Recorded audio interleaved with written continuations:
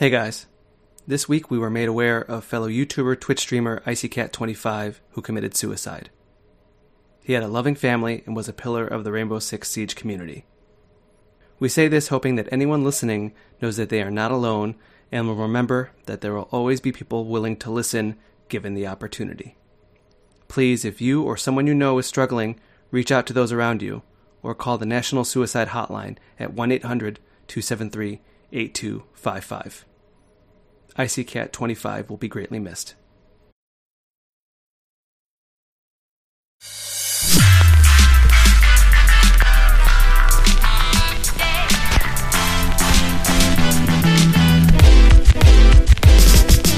What's good, Internet, and welcome to session 71 of Super GG Radio, where friends chat about video games and all things adjacent. I am your host and Steam sale advocate, Alex Arona. Gotta love me some Steam sales. With me, fresh from his micro break, Eric Getty Gettinger. Hey Getty, what have you bought so far? I actually bought you guys a whole bunch of H games to be delivered throughout the course of the year. Seriously? Yeah, you'll have to wait and see which ones you got. Not entirely thrilled by that, but I still haven't played the ones you gave me originally. Ooh, gotta crack into those. We're not going to bring it on this podcast, but again, that'll be for another week. Steve's here. What's good, Stevesy? Any Steam games on your list? Why are games a chore now? Welcome to the wonderful world. Yeah, welcome to our podcast. Ugh. Everything's a chore. Except basically going to the office, which is now my respite from gaming. That's sad. You're like, man, I'd rather go to work than game. I just need a break. Yep, well, you will have one soon, a very long one. Yeah, true. But this week, we get all psychedelic and early adopters, Joy-Con drift through the news, then enjoy a cup of coffee with our friends. But first, early adopters, where we talk alphas, betas, and games me and Steve stumbled onto on accident, and then had to drag everybody else into it. When you say everybody else, you just mean me, because Joel isn't going to get the pleasure of chatting this one up. He's not out of this. Because this what do you mean he's not out of it? This is my contender for beta test of the year. So this is game of the year material. So he's going to get this game. He's going to play this beta. He's going to hang out, and he's going to love it just because I made him. All right. You can't make people hang out, Alex. I know. First game is Gory, Cuddly Carnage. Now, did we check to make sure that's the actual name of the game? I believe I did, yes. Okay, good. Yeah, you hear Frank calls you Gory. Yes, Frank calls you. Frank is your hoverboard. All right, so yeah, I was just going through random betas. Me and Steve were hanging out on the couch, just looking through a couple of them. And this is after we recorded last episode. I was just like, man, I wonder what's kind of wacky out there. And I threw on Gory, Cuddly Carnage. You are a cat who speaks in meows, normal, 3D, very detailed on the fur. Oh yeah, it is very very high on the graphic fidelity, and he's got a vest on, some cool goggles, and he hangs out with a hoverboard that looks like the Back to the Future hoverboard that talks to him. Yeah, I was going to say that he looks like he's Marty McFly. I thought so too. I'm glad. And you hoverboard around planet Earth, which seems like taken over by evil toys, and you hoverboard, you grind rails, and then you use the hoverboard as a weapon to fight these killer monsters. And everything is super duper neon colored, techno, and then also vulgar. Well, you're missing the best part of the story here. Yeah. So Gory is this cat that's on the spaceship with AI. His name is Chip, I believe. Mm-hmm. Yeah. I think it's Chip. What's the hoverboard's name? Kevin? Frank. Sorry. I literally just played this for a couple of minutes before we started, so I'm not going to be able to articulate it very well. At least, maybe. We'll see. So you're cruising through space, and they're talking you up, and then Chip gets attacked, and he's going down, so you have to escape. Well, Gory just decides to take it upon himself to escape to Earth, and it's carnage. Cuddly Carnage. I feel like I kind of lost track of why Chip needed to be downloaded, but he's like on an N64 cartridge. Nice. And to amend Alex's description, you're kind of killing monsters, but they're toys. It's like the Earth has been taken over by a toy company. I think it was Cool Toys TM. Yeah, it's Cool Toys. I like that. It reminded me, what was the company? It reminded me of a specific toy company. Was it Toy Biz? That makes sense. Yeah, Toy Biz. Yeah. Yeah. So it's like the Earth is taken over by Cool Toys TM, which presumably also makes Frank, because you do go to the toy store and get him an upgrade. I wonder how quick that becomes a plot twist where he is evil. I don't know that he's evil. I really appreciate the fact that he has like a sensor on him, because he's the most vulgar character. Being gory, I appreciate that this game is Tony Hawk meets Doom with a swearing hoverboard. Yeah, because as soon as the combat encounters start, like they start the process of like closing everything off, kill all the enemies, that Doom metal starts kicking in. It's like chugga chugga dun dun dun. Yeah, they definitely pulled from the Doom soundtrack. And yeah, it's vulgar and violent, but you also get to grind the rainbow rails, and you got to get, what's it called? Awesome Juice? You got to get the Awesome Juice, yeah. To power up your attacks? Yep. So you get like different attacks with Frank, and at least in the beta, there's really only two types of enemies, the slicey corns and the shooty corns. Which are just unicorns with little guns coming out of their hands, or unicorns who their hands turned into very graphic, like bloody blades. I liked how the guns were like ice cream shooters. Yeah, slime guns. And then you fight a boss that is a teddy bear inside a Jack-in-the-Box, but with spider like arms and legs. Do spiders have arms, or are they just legs? I believe that they're legs. They have it's legs got and spider mandibles. legs and like claw arms. It's got arms and legs. And that teddy bear spider boss calls you a little bitch. Which calls you a lot of things. Yeah, he does. That's not nice. I like the premise of this game. I like how it's set up. I like that Gory is basically the only thing that doesn't talk. It's just, this is like a shockingly well composed beta. This is like solidly made. The gameplay really reminded me of Tony Hawk a little bit. I mean, it just like a little smidge. But I don't know. How do you describe feel? This game has like a feel to it with the controller in your hands. It's fun.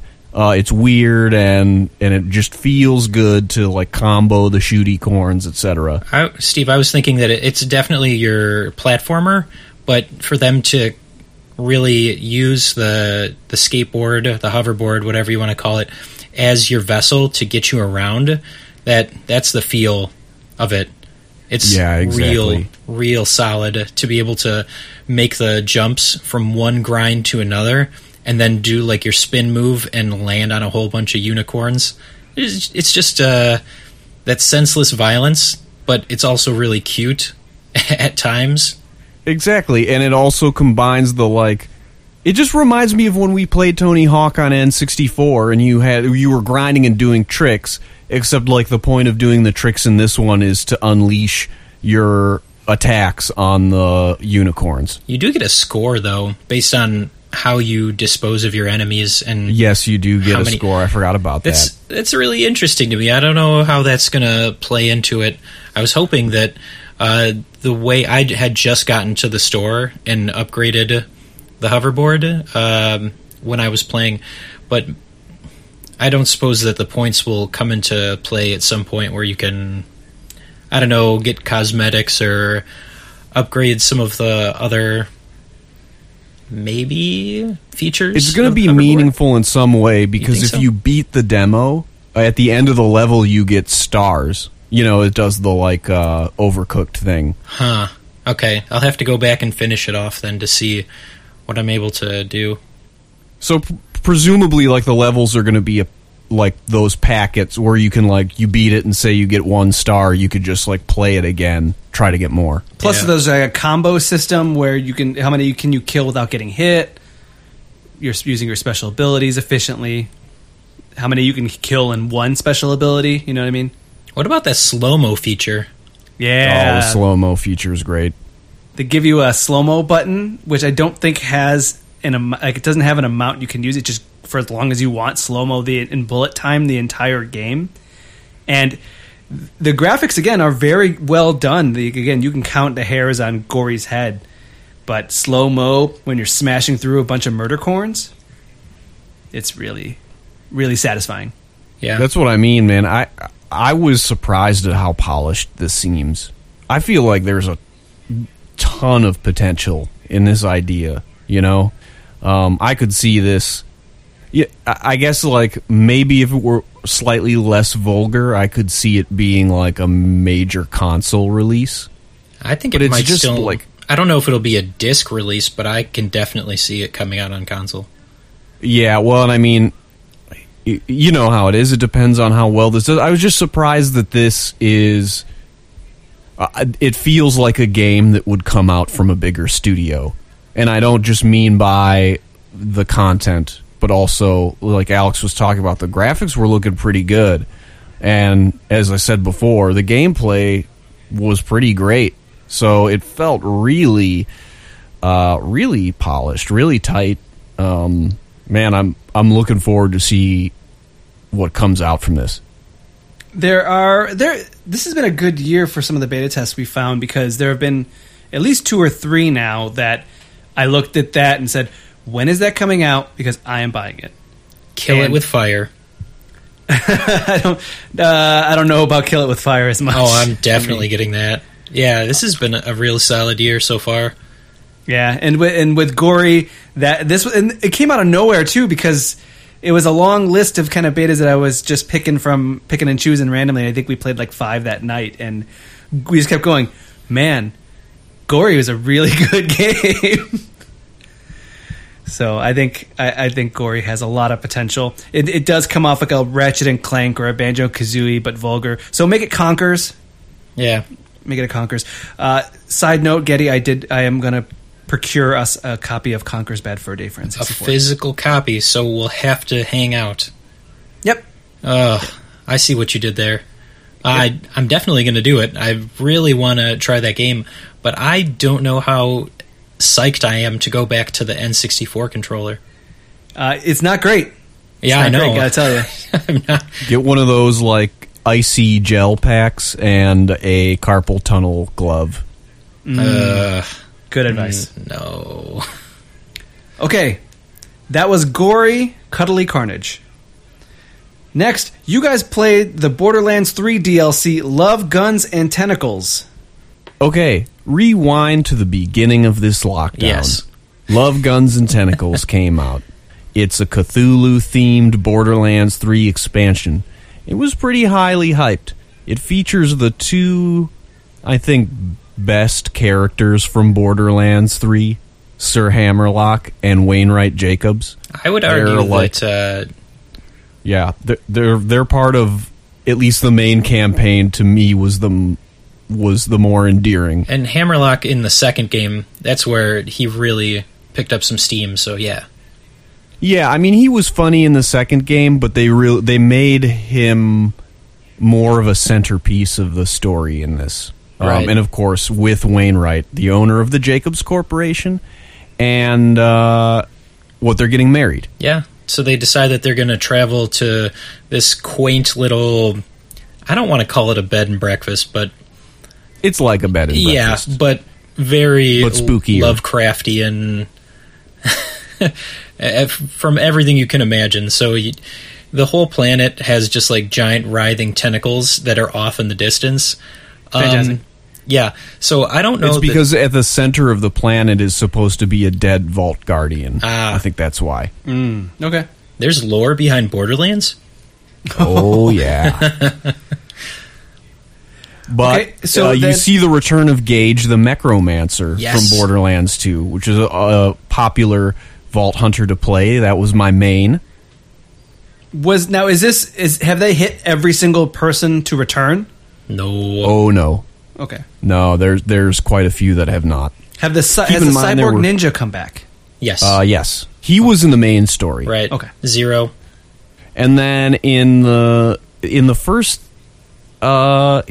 one, the heist, Moxie's heist of the handsome jackpot. Did they bring anyone back? Why can't I remember? They didn't bring anybody back. They didn't bring anyone back, But so they didn't bring someone back in that one. Steve and I so this were is actually really the first excited. time they're Yeah. bringing back an old one. Yeah, because Gage was a fantastic character. She was one of the DLC characters. She didn't even get released with the regular story. She came afterwards, but still... Did they hand her out for free if you pre-ordered it? Am I thinking that was the case? Maybe. Anyway, she's the wedding planner. Nice. And the whole ceremony does not go as planned even before it starts. So who the would've driving thought? factor, Yeah. the driving factor behind it is that it's The planet is like haunted by a cult. Wainwright. He's the one who gets possessed Yeah, he kind of gets possessed. by a special death cult that has been existing on the planet for thousands, probably dozens of years. Probably not thousands. It seems Probably like 5 or presumptuous. 6 years. Yeah. All right, so this DLC, Gearbox does the like pull some magic out of nowhere with the story, like they have done with the DLCs for Borderlands in the past. Because of course the underlying theme is Hammerlock and Wainwright kind of having cold feet about getting married. Mm-hmm. You go through this narrative, kind of hearing them wondering aloud, kind of about whether the love between them is real, basically. Like, does this person really love me? Do I really love them? Or is this the right thing? So it has a heart to it, I guess I'm trying to say. Yeah, okay. And they've done that in the past, like with Tiny Tina's DLC in Borderlands 2. A lot of people focus on that one, but they seem to do just a good job in this regard with their DLCs. The narrative really brings more people in. Okay, and did it come with new bosses and a new raid, new gear, obviously? Yeah, no new raid, Okay. but of course a complement of new bosses. Yep. And yeah, just showering gear on you. They've done a good job of Borderlands 3 with consistently giving free events, free updates that goes along with this stuff. So even if you don't buy the DLC, they upgrade the difficulty system. They keep making tweaks and quality of life changes. So there was a lot of stuff that came with it. But, I mean, the best part of this DLC was the character stuff. The jokes are a little bit funnier. Gage kind of plays the role that Tiny Tina had in Borderlands 2. So you don't really get Tina as much in this one. But Gage is the, like, psychotic teenage murderer. Yeah. Kind of... And she has a quirky attitude. Of course. And her murder bot as well. And her murder bot. Yeah, always talking about how they're BFFs and they'll be together forever, along with the theme of marriage. Okay. And what I liked... So they've added collectibles, they had collectibles in the old ones, kind of, but in each DLC, there's like a collectible or a findable, right? And in this one, it's wedding presents, because Gage's ship with the presents all crashes. So you have to find them throughout the world, and when you find one, the person who voice acts Gage does Gage impersonating the character who sent the gift. And it's like surprisingly funny. Okay. I could see that being like a funny like bit to like kind of like, obviously they're characters that right? Like probably like Moxie sent a gift or something like that. Yeah. Yeah, there's Marcus, there's maybe Mr. Torg. I don't remember them all off the top of my head, but it's... But at this point, there's like a cast of dozen characters that you love, right? And they had this. Yeah, exactly. And a lot of the bits in Borderlands 3 fell kind of flat. Mm-hmm. That like doing these jokey bits is kind of their thing, and so this is a little bit more of the quality of their past work. I don't know. There were a couple of funny things in Borderlands 3, at least from my Oh, perspective. yeah. There was some funny stuff. I just, I felt like the humor was a little bit sharper in this DLC than in the main one. I think that they do that very often. They try and use this as like an opportunity to be more creative or to try things that they weren't able to with the base game. And Yeah, I like that they do that. You know, like this Cthulhu idea. It seems kind of random at the surface, but when you start playing it, it really pulls you in. But it also tells you that they have to try to play it safe during a main campaign story, and then can get weird in the DLC itself. Yeah, but like if you had gone back and played all of the bonus DLC for Borderlands 2, they started throwing them out for every holiday, and they were story events. It was crazy. Like they had St. Patrick's Day, they had Valentine's Day, Christmas, Halloween, and I thought that. Don't get me wrong, Steve. I loved getting pummeled by ghosts for 4 months last year, but the Borderlands 2 Halloween fighting against like the pumpkin guy was a lot better than. Oh man, he was so hard too. Pumpkin Patch guy. Yeah, And Santa. him, the snowman boss. Yeah, oh, yeah. God. Well, you had to like save all the gifts from Snowman. Yeah, Yeah. God, that had a lot gotta of get fun a lot stuff. of loot. So, about this DLC, they really kind of crushed it. I mean, I thought that it looked fantastic, but even more than that, the soundtrack, like the music that they added to the DLC, wonderful. The story, the boss fights, the new items they added, the content of the narrative, all around. This was like some A-plus DLC stuff. Very worth it. If you're somebody who plays Borderlands 3, I think that you can get the Super Deluxe Edition for $60. So it's like buying the game and getting all the DLCs for free. Super worth it.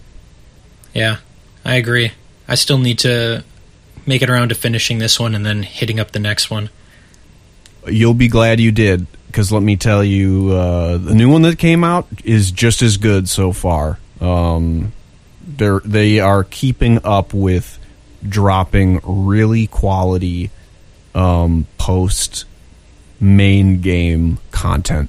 Did they add any more characters in the newest one, Steve? They did, but I can't confirm because I haven't gotten quite that far yet. You mean new characters as in like characters in the New story? old characters. New old characters, yeah. But no new characters to play as because they're not going to do that. No, not to play as. Yeah, that grinds my gears. Like they need to make some more Vault Hunters. That's what everyone wants. That's what Steve wants, at least. That's what Steve Should wants. send a letter Give to... Steve a treat. Yeah. Give Steve what he wants. Do you know what I want, Steve? To take a break? To take a break. Let's be right back.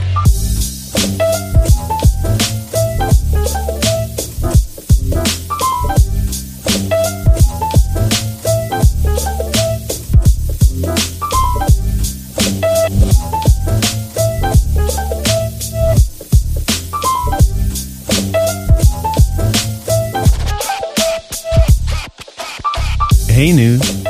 I just learned this week what it means to make it clap. Nope.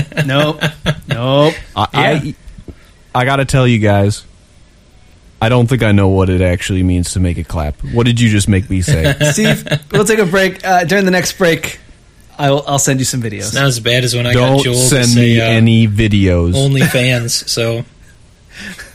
Nellie's no tip drill. videos. Nellie's tip drill. I'll send it. Okay. First piece of news. Crysis. You guys remember Crysis? You guys ever play Crysis? No. Nope. Because it would melt my computer. Steve, there's a running joke. Wait, that are we talking about Time Crisis? No. No. Steve, do you know why it's called Far Cry and also why they call it Crysis? Nope. Because they created their own engine called the Cry Engine. That's not a Okay. joke. And? So Far Cry and Crysis were part of the same company, and they ran the Cry engine. One of the running jokes was that Crysis was so advanced in graphical quality that it needed supercomputers that no longer that did not weren't invented yet. Okay. So you were about to say supercomputers that no longer exist. And they don't. Yes. But they didn't exist yet, and it was always a running joke that people would say like, "Oh, can I run Crysis at full, graphics?" And people are like, "Nope, not yet." Don't try it. So that was an Ubisoft product? No, they were called Didn't they make Crytek. Far Cry? They were called Crytek originally. Then the IP got sold to Ubisoft? Yes, Gotcha. Okay. because So Crytek actually went under, and they were having a lot of problems. what's the news in this, Alex? Crysis, the first one, is getting remastered, but then people saw the trailer for it and said it looked like trash, so they delayed it indefinitely. Well, I mean, when you claim that your graphics engine is so good that it can only be run with future technology, if it doesn't look that good when it finally comes out, kind of makes you appear foolish. Well, it came out, and then they were going to remaster it and re-release it, and everyone said, "No, that looks bad." So yeah, but we call that grand opening, grand closing. Along with that, Amazon released their shooter. It was called Crucible, and then it had such horrible reviews, backlash, and nobody played it that they unreleased it and put it into closed beta. I never even heard of this. That's how There's good a of a reason. job they did. Why are people seem to just they're just throwing games out, and See 'em what sticks. It's making the internet very angry. The internet is like a big thing of hornets right now, and Steve, when is the people internet ever can't not seem to help angry? themselves but throw stones at it. Yeah, because it's easy to critique stuff and get angry. True. I'm always angry, Steve. I know. I'm like a I've asked Pokemon you to fan go over to. here. I've asked you to go to group therapy, but you just get mad and yell at me. Yep. He's always mad and I'm always sad. You and the doctor just want to gang up on me. That's why you I need just said Joel that to I'm come sad. back and just. Joel closes the circle between mad and sad Yeah. with indifference. Yeah. Dear God, we need Joel again. That and whenever we have Joel here, it's easier to just poke him a little and then we both tear into you, Alex. I know. Well, he'll be back from vacation soon. Will he? We love you, Joel. Please come back. Sending our love. Please forgive us. Don't. For everything. Please forgive us, Joel. Never forgive I'm me. so sorry. This isn't Okay. It's the worst news segment ever. This is the worst news segment possibly ever conceived. Really? What's Maybe next? we should apologize like the Nintendo president apologized for Joy-Con drift. Segway. Got there. All right, is Joy-Con drift a euphemism or something? No, because you want to take this one, Alex? I had Joy-Con drift in 3 out of 4. So, Steve, your sticks will be in a normal position without touching them, but you'll see the cursor moving along the screen. Yep. yeah, I've had that with like every game console ever. The sticks just like get broken if you mash them a lot. Well, Switch is a problem that they were. It's like almost like when the Red Ring of Death happened. This was the Nintendo version. People could send in their Joy-Cons and they would fix them. So why is he apologizing? He's fixing all their stuff. because Yeah, but he feels probably bad that it happened. signed off and knew that there was a chance that it could happen, but they wanted to push it to market Oh, because Well, I the guess. Wii U was so fantastic. well, at least they're doing the right thing and fixing it. Well, not if it still happens. I mean, and also, yeah, having them fix it took roughly 4 to 5 weeks. You know how No, long I he mean- wasn't able to play Breath of the Wild for? 0 minutes because I know that he has like 2 backup sets of Joy-Cons.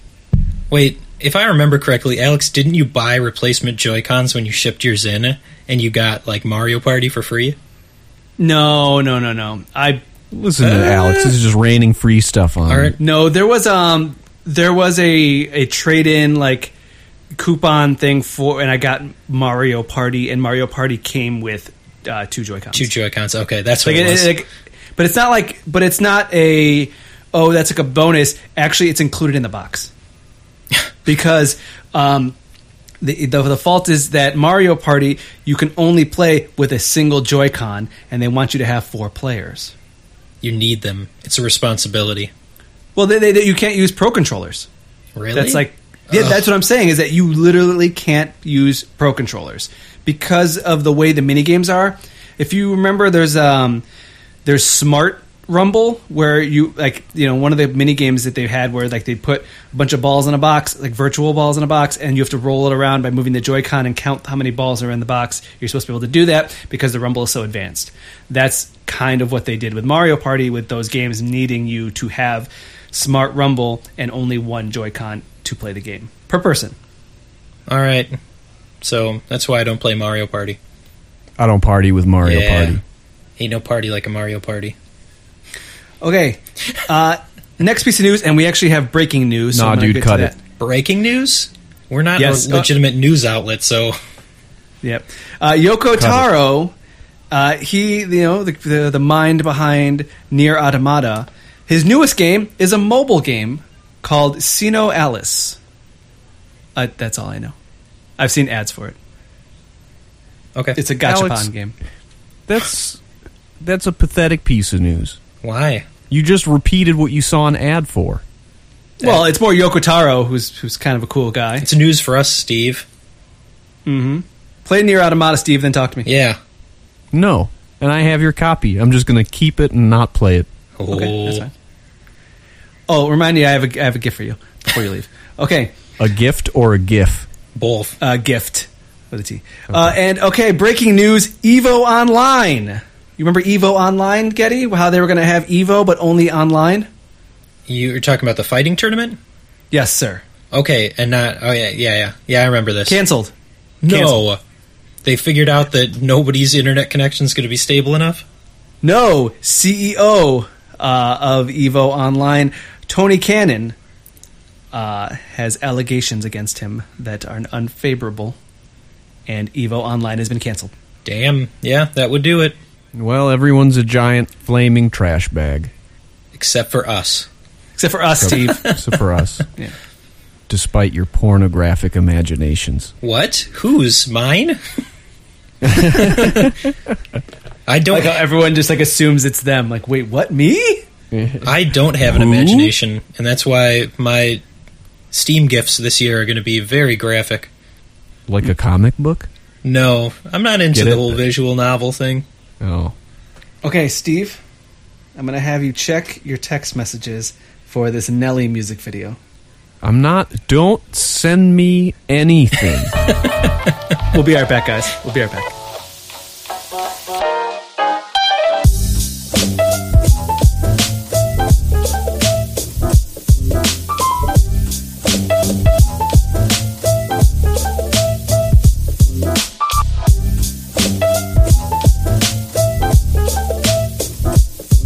And we're back. Back with the Backlog Blog, where we play games where we started playing them together, but then pandemic happened. Oh, wait. Okay, I know what you're talking about. Yeah. It took me a second. I was like, did that happen? Oh, okay. Yeah, it did. Well, you brought that here, so tell me, you and Steve, Getty, played Resident Evil 3, and you finished it. We did. We did. I don't know how you did that, because you are scared babies, like me. Excuse me? Teamwork makes the dream work, sir. I'm the moral support for the scary games. I'm the moral Steve support. talks me off the ledge, and I use my superior video gamery to kill everything. So Exactly. Getty's the I've Mary been Kish. a horror video game companion for a long time, Alex, and I don't appreciate your slights and insults. Again, Getty is the Mary Kish. True. I Steve, guess. Steve being Mike Mahardy. Okay. Well, tell me about Resident Evil 3. Take it away, What Eric. do you want to know? I like it better when you just ask me questions about it, because I feel like... Eric, how does this version of Resident Evil 3 compare to the original? Funny you should ask. I barely played the original back in the day. Mm-hmm. So my experience with it is that I played more of this one, so I probably like it better. That's a hot take. It is a hot take. Now, did you like Jill as a protagonist? I did. I don't think that it was terribly... when it comes to horror games, you either get like the unnecessarily long backstory, or you get this poor, helpless person that gets dropped into anarchy, and they just kind of have to find their way. And that's what you get out of Jill in this one. There's only a little bit of backstory, but you know that she's part of the Raccoon City Police Department. You know that she's part of STARS. No, she's not. Oh, she's not a star. She's right? STARS. She's STARS. Which is a Yeah. part of the Raccoon City Police Department. It is not. They're It's a like government SWAT. agency. Isn't it though? I thought They're they were like government SWAT. agencies. Isn't it? No, I think they're Raccoon City. I'm going to agree with Eric. We've come to a consensus. No, I feel like That's not how that's... this- I think that actually has to be checked. I'm looking it up now. Continue. All right, so you Google can it. continue. So Eric, Yeah. what did you think about the gameplay on this? Gameplay was pretty solid. You know that we had a little bit of a learning curve when we came back to it, because I couldn't remember how to do the... Oh, that's right. We had Carlos when we came back. So about a little bit over halfway through the game, you get switched between Jill and Carlos, because Jill has been partially infected with the Nemesis virus. Yeah, we'll call it the Nemesis virus. Yeah, it's if we're anywhere in the ballpark of Resident Evil, you just assume it's a virus. Yeah, until you get to some of the later games, but that's By the neither way, here nor- it is confirmed that STARS is an elite special forces division, but it's under the jurisdiction of the Raccoon Police Department. so Yeah, we knew that already. Okay. That's why we said it. Though privately funded and able to operate independently. But part of the Raccoon City Police You Department. son of a bitch. So anyway, Here's- Carlos yeah, no, I was has going to get back feathered to hair. I was going to get back to the previous point, Steve. So how do I feel about the gameplay? After you get the controls down, it's pretty fluid with a couple of nitpicky things. There were times when I would try and do like the immediate turnaround and dash, and then I'd just end up not being able to, or it would place a zombie right in front of me, which is kind of the appeal to the game. But during the first half of the game, the graphics weren't as good as what we saw with RE2. I feel like this one was definitely rushed. Okay, I feel you. I guess You saw some of the I jank, think the graphics right? overall are nice. Yeah, they were pretty good. This remake sort of retains the clunky controls of the original, like it or Yeah. not. It was like after we hadn't played it for a while, there was a learning curve. I do like of the Resident Evil series that you get this like bite-sized horror game. You know, you can beat it in like 6 or 7 hours.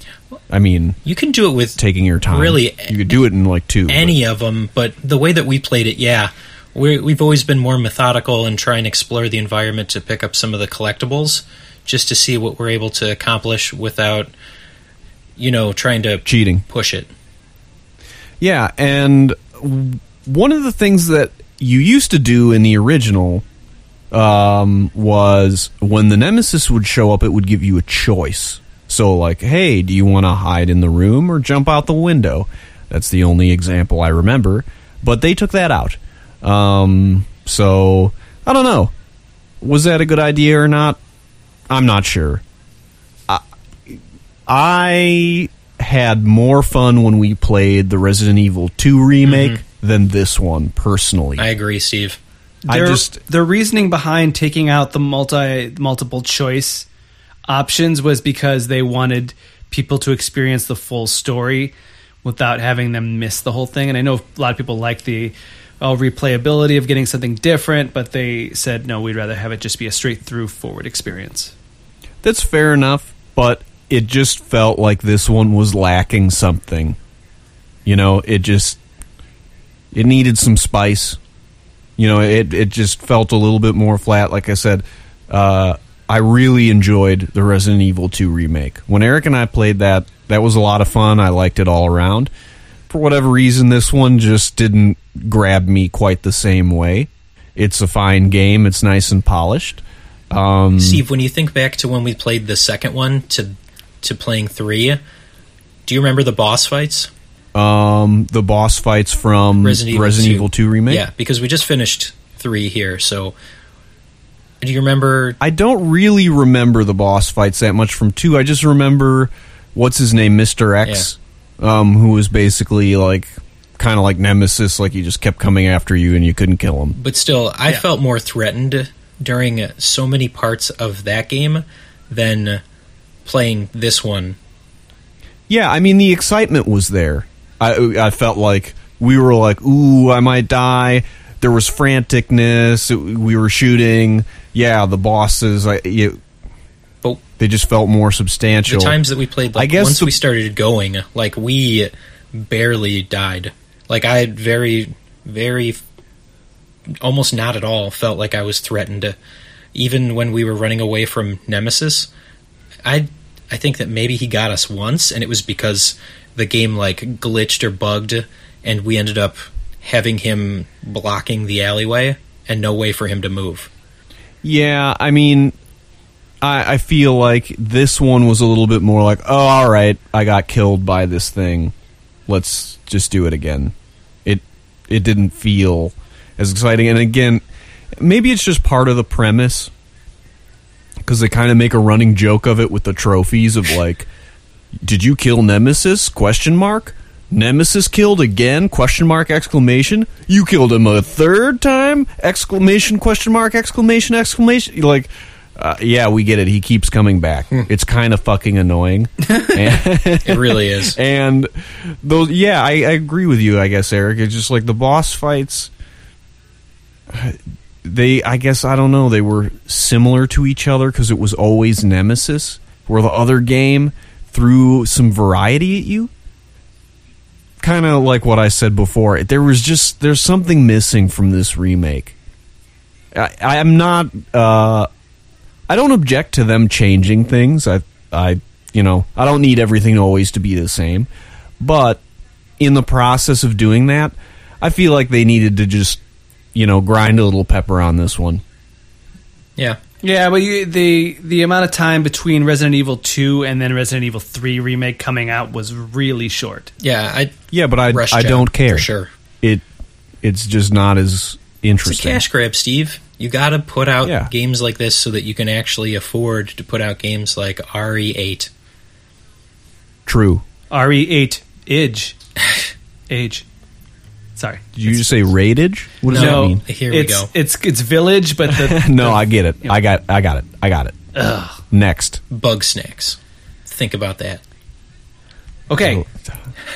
Steve, I finally did it. You told me about it. It was on my list. It was waiting there. I had time. Let's talk Coffee Talk. Ooh. I'm excited for this. Sounds intimate. All right. Tell me, what is the Coffee Talk? It is a visual novel, if you will. It's a kind of game where there's a narrative, and it just kind of plays out in front of you, and your action on the narrative is somewhat limited.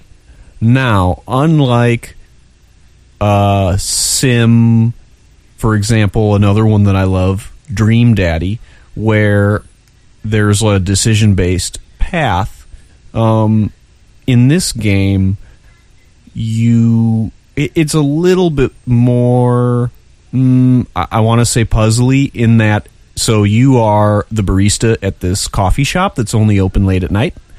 It's always raining, because I think it's a joke about Seattle. Yep, it's Seattle. And you have recipes of drinks that you can make. But there's also undiscovered recipes, and sometimes the patrons will ask you for something that you don't know how to make up front, and you can try to figure it out. You can even Google the drink in real life and see what it's made of and see if you can figure it out, but you only get like a certain number of chances. The twist of the story is every patron is a mythical creature or monster of some kind, but they're all interacting in sort of a normal, or I should say normative life kind of way. So there's a pixie who's kind of your friend, and she's a writer, typical writer hanging out at a coffee shop. Can I hold on? I just want to throw this out there, Steve. Yeah. It's Seattle. This is like a game devs kind of game, meaning it's super duper wanting to be artsy and also super duper hipstery. So while he's kind of saying the patrons are the mythical creatures, they're essentially ultra mega hipsters going to no name coffee bar late at night to kind of be cool. Where there's like one guy who is a freelance artist, one person is a game developer, one person's a coder, one person's a novelist, and you just get like, okay, these people would, I don't know if you'd be able to afford living in Seattle at the prices it is. Yeah, but the coder is an orc, and the game dev is a mermaid, I think. Yep, there's a model who's a vampire, and the werewolf is a doctor. No, he's a hospital admin. Really? Yeah, and the funny part was for me, I was like, oh, this is like the only one that doesn't have like a hipster style job. Yeah, but he's wearing scrubs. Yeah, but all he does is hospital administration. So what do you think he wears on the weekends? Mm-hmm. Slacks and a golf shirt. Yeah. I mean, maybe he just wears scrubs. They're kind of comfortable. Yeah, well, and also on the weekends, slacks and a golf shirt. I don't get it. Business casual. Oh, okay. Biz cash. No, as we call it in the industry. But yeah, it's a very... I picked this up because I was trying to get something that's deliberately chill. It has that, like, super chill, lo-fi, hip-hop beats super music. And it's very relaxing. Would you describe the tunes as crunchy? Yes. Nice. Oh, they're real crunchy. It really bothered me. All right, I got to share this. Mm-hmm. Because sometimes the patron is just like, hey, make me whatever you want. And then you make them something with random ingredients and they're like, ugh. It's just like, oh, you said I could make you whatever I wanted. It hurt my feelings. Does that really impact the story? It actually does. It does? Okay. I found, Steve, because I looked into it a little bit more as I was playing it, what were the best outcomes, but also what were alternative outcomes, because you could miss pieces of the story or get bonus segments of the story, just little bits and pieces of the conversations that wouldn't originally happen. Yeah, I mean, dude, I could not figure out what to serve the space alien dressed as Buzz Aldrin. He has his own drink called the Milky Way Galaxy. It's called the Milky Way. Yeah, I figured it out after the fact, and I was like... But he asks you for a drink a few times, and there's one specific time that you have to serve him the Milky Way. Yeah. So it's like that.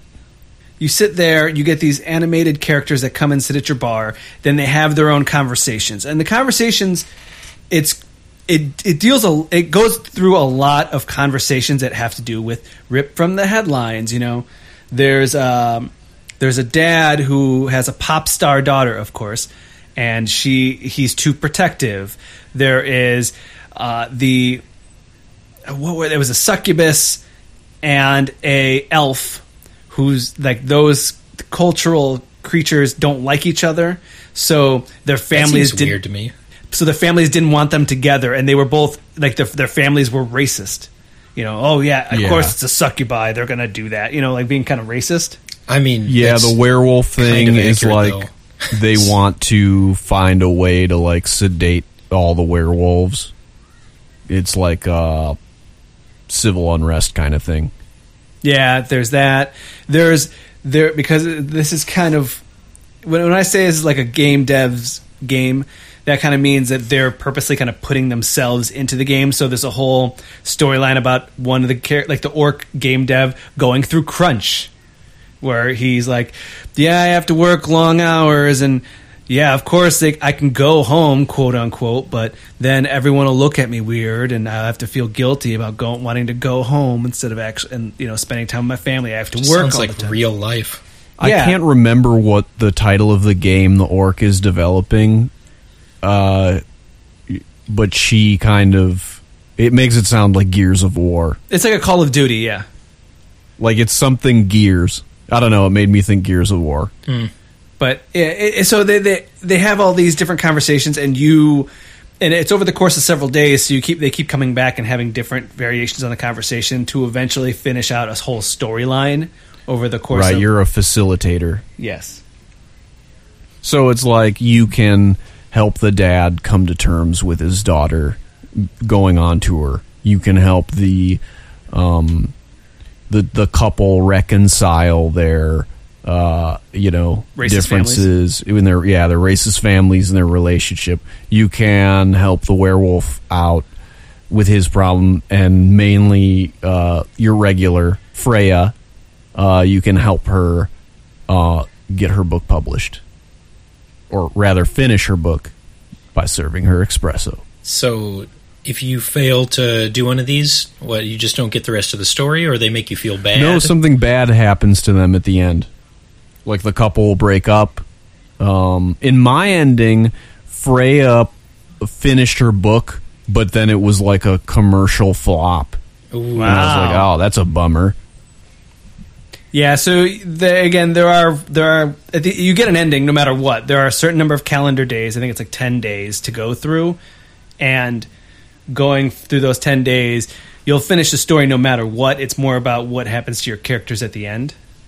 And yeah, so there's several different loops to close out.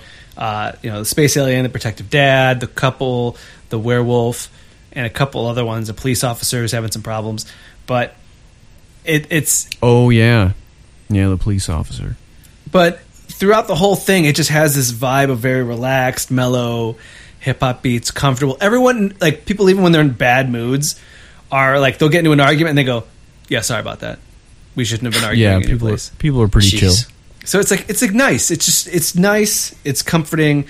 It's something to take your mind off of anything that's kind of bothering you, and just I'm gonna listen to these people talk, enjoy their conversations, and enjoy their wistful hipster life. It's kind of like in movies how there's always like in some rom-coms there's always like this couple, but they have like a beautiful loft somewhere, but like they never go to work.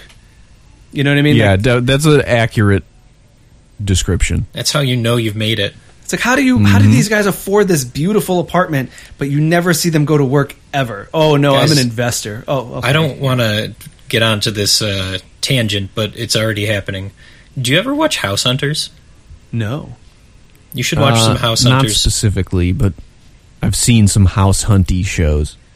No, it's just House Hunters. But the thing about it, sorry for the fireworks, apparently it's the 4th of July already, is that the two people that are getting the house, they usually have these ridiculous professions, and then they can somehow afford $1 million house. Like, my partner trains dogs to whistle, and I draw professional hand turkeys, and we have $1 million budget. I mean, some people drop some coin on those hand turkeys. I don't think that they do. No, I know what you mean. Yeah. But really, sometime just give the show a good watching. I can't remember where I was when I was watching a tiny home show. Dude, I hate tiny home shows. This is on the tangent. Their homes are so tiny. This is on the tangent, but they had one episode where it was a family, and they're like, okay, we want you to design us a tiny home, but we also want to entertain, plus we have 3 dogs and a baby, plus my husband makes artisanal butter at home, so you got to make room for all that. Sounds to me. So they end up with like a 4,000 square foot house. It just at a certain point, I go, I don't know if you want a tiny home, but there's they want a tiny home in principle. Yeah, and then they'll be like, oh, I want a tiny home, and then they'll be like, I didn't want it this tiny. Like, bro, yeah, this is too tiny. Come on. What I actually wanted was an apartment. Yeah, it's got everything that you need. So, Coffee Talk, aside from that tangent, just it puts you in that kind of rom-com vibe where everybody makes somehow a very heavy living wage, doing very little, but hanging out at this coffee shop till like 4 a.m. Yeah, it's like a contemporary Friends in the coffee shop setting. I forgot what the coffee shop in that show was. I'm like the only person who didn't watch Friends on the regular. I also never did watched not Friends. watch it. Oh, God, Yeah. none of us have? No. Nope. Hold on. I think I remember... No, I know what the coffee shop's named, but I don't watch that show.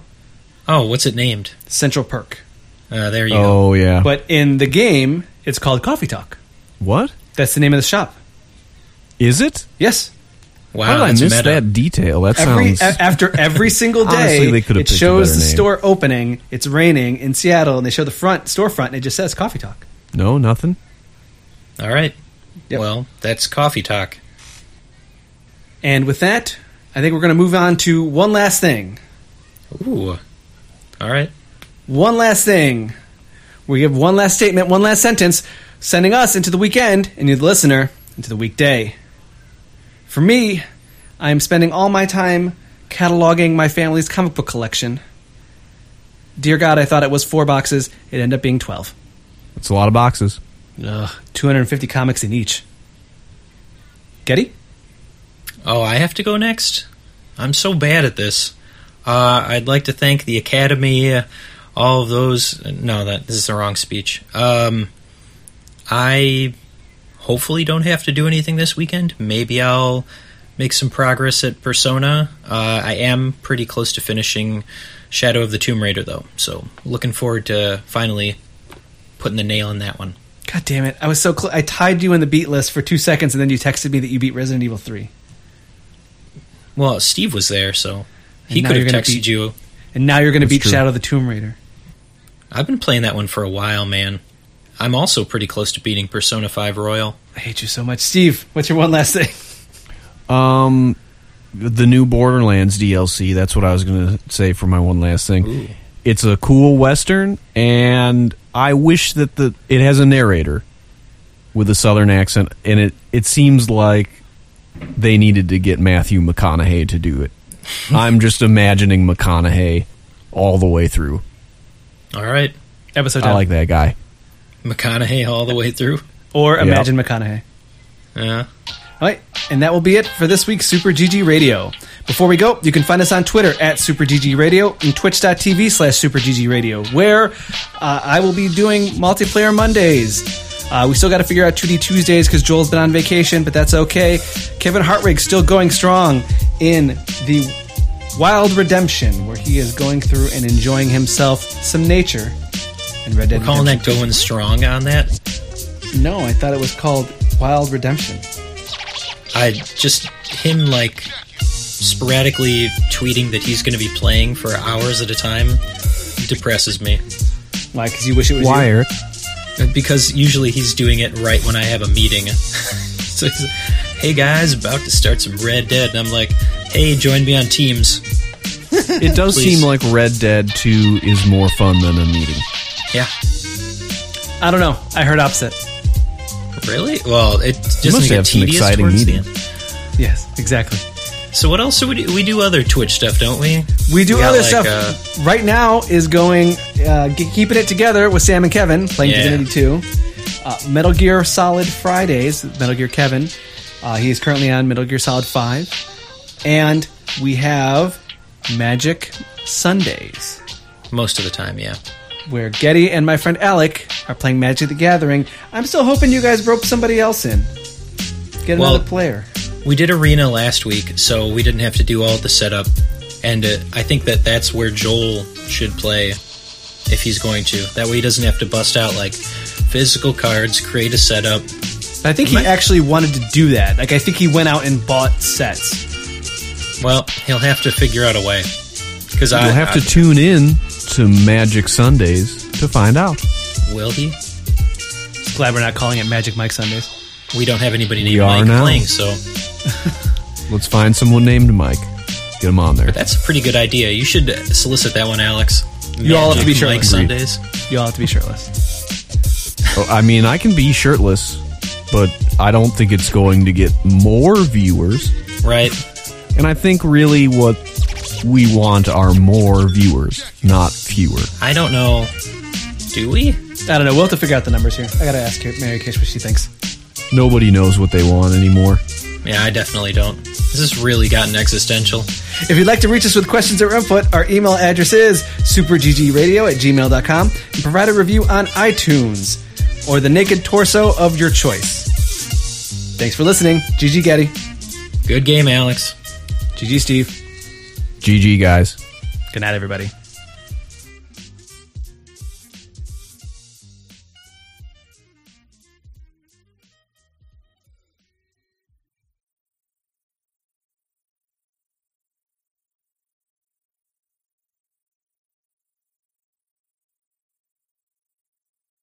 Here we go. Nellie's tip drill.